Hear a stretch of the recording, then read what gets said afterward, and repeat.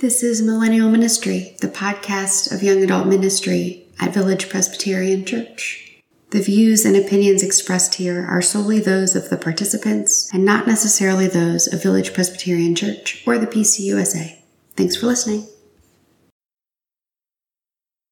Hey friends, it's Hallie. So our word of the week for this new week is stillness. Stillness.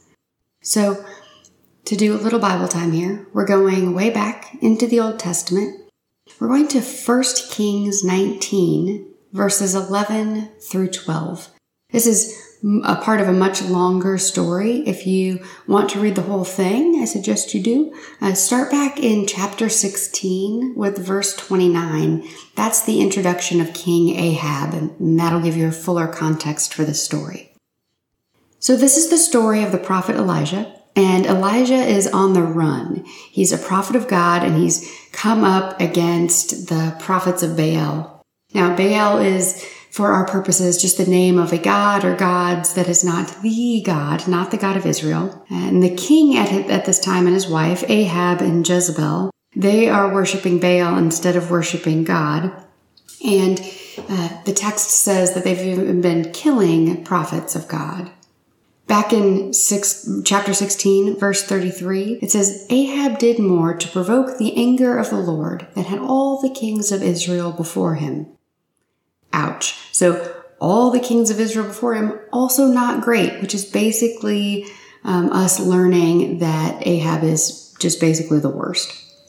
There's this whole scene where Elijah comes up against these prophets of Baal, these false prophets, and basically proves that they are not prophets of the true God. And so this whole scene, it starts in chapter 18, verse 20. Elijah is mocking these other prophets, asking for them to ask their God for a response. And of course, there is no response. So then it says, Elijah comes to the people, and Elijah prays so that everyone can hear, O Lord, God of Abraham, Isaac, and Israel, let it be known this day that you are the God in Israel, and I am your servant, and that I have done all these things at your bidding. Answer me, O Lord, so that the people may know you, to know that you are the God, and that you have turned their hearts back. So it says, chapter 18, verse 38 is where I'm at. And it says, Then the fire of the Lord fell and consumed the burnt offering, the wood, the stones, and the dust, and even licked up the water that was in the trench. When all the people saw it, they fell on their faces, and they said, The Lord indeed is God. The Lord indeed is God. So he comes up against the prophets of Baal and proves that God is the only true God. The people turn to follow God. And then in the very next line, what happened to these other prophets? It says they seized them, and Elijah brought them down and killed them there. Gets a little violent, a little wild in this section. So immediately then we see Jezebel, the wife of the king, and she shouts that she will kill Elijah. And so we meet Elijah in this story hiding out, all by himself. He first wishes to die, afraid and probably not seeing any way out of his predicament. But an angel feeds him, and he eats and he drinks, and it says he travels 40 days and nights to the mountain of God, to Mount Horeb, the Mount of God. 40 days and nights, hello, Lent reference. He's told in the cave that God is about to pass by. And so Elijah goes and stands on the mountain, and this is where we get our text for this week.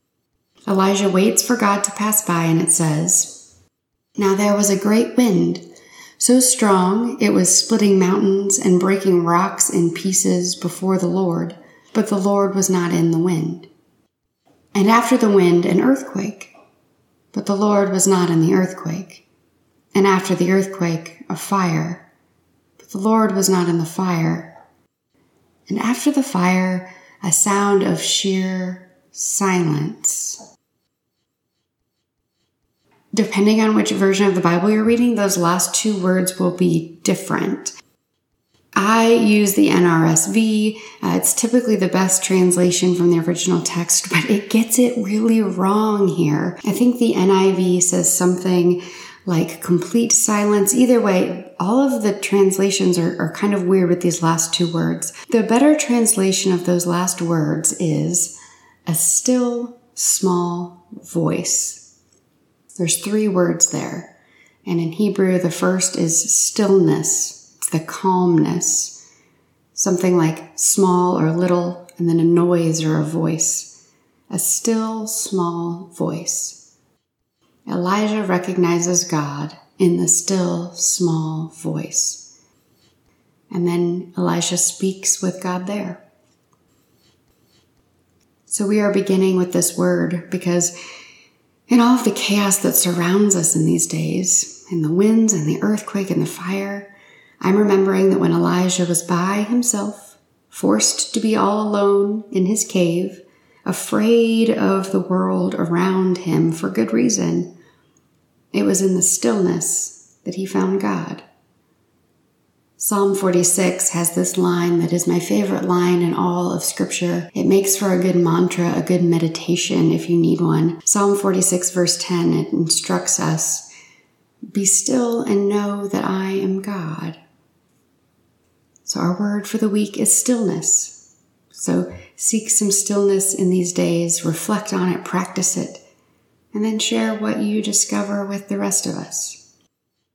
So go to villagepresya.org/word, villagepresya.org/word to learn more and continue to tune in to hear reflections from our community as to how we are encountering and experiencing stillness in this week. Thanks for listening.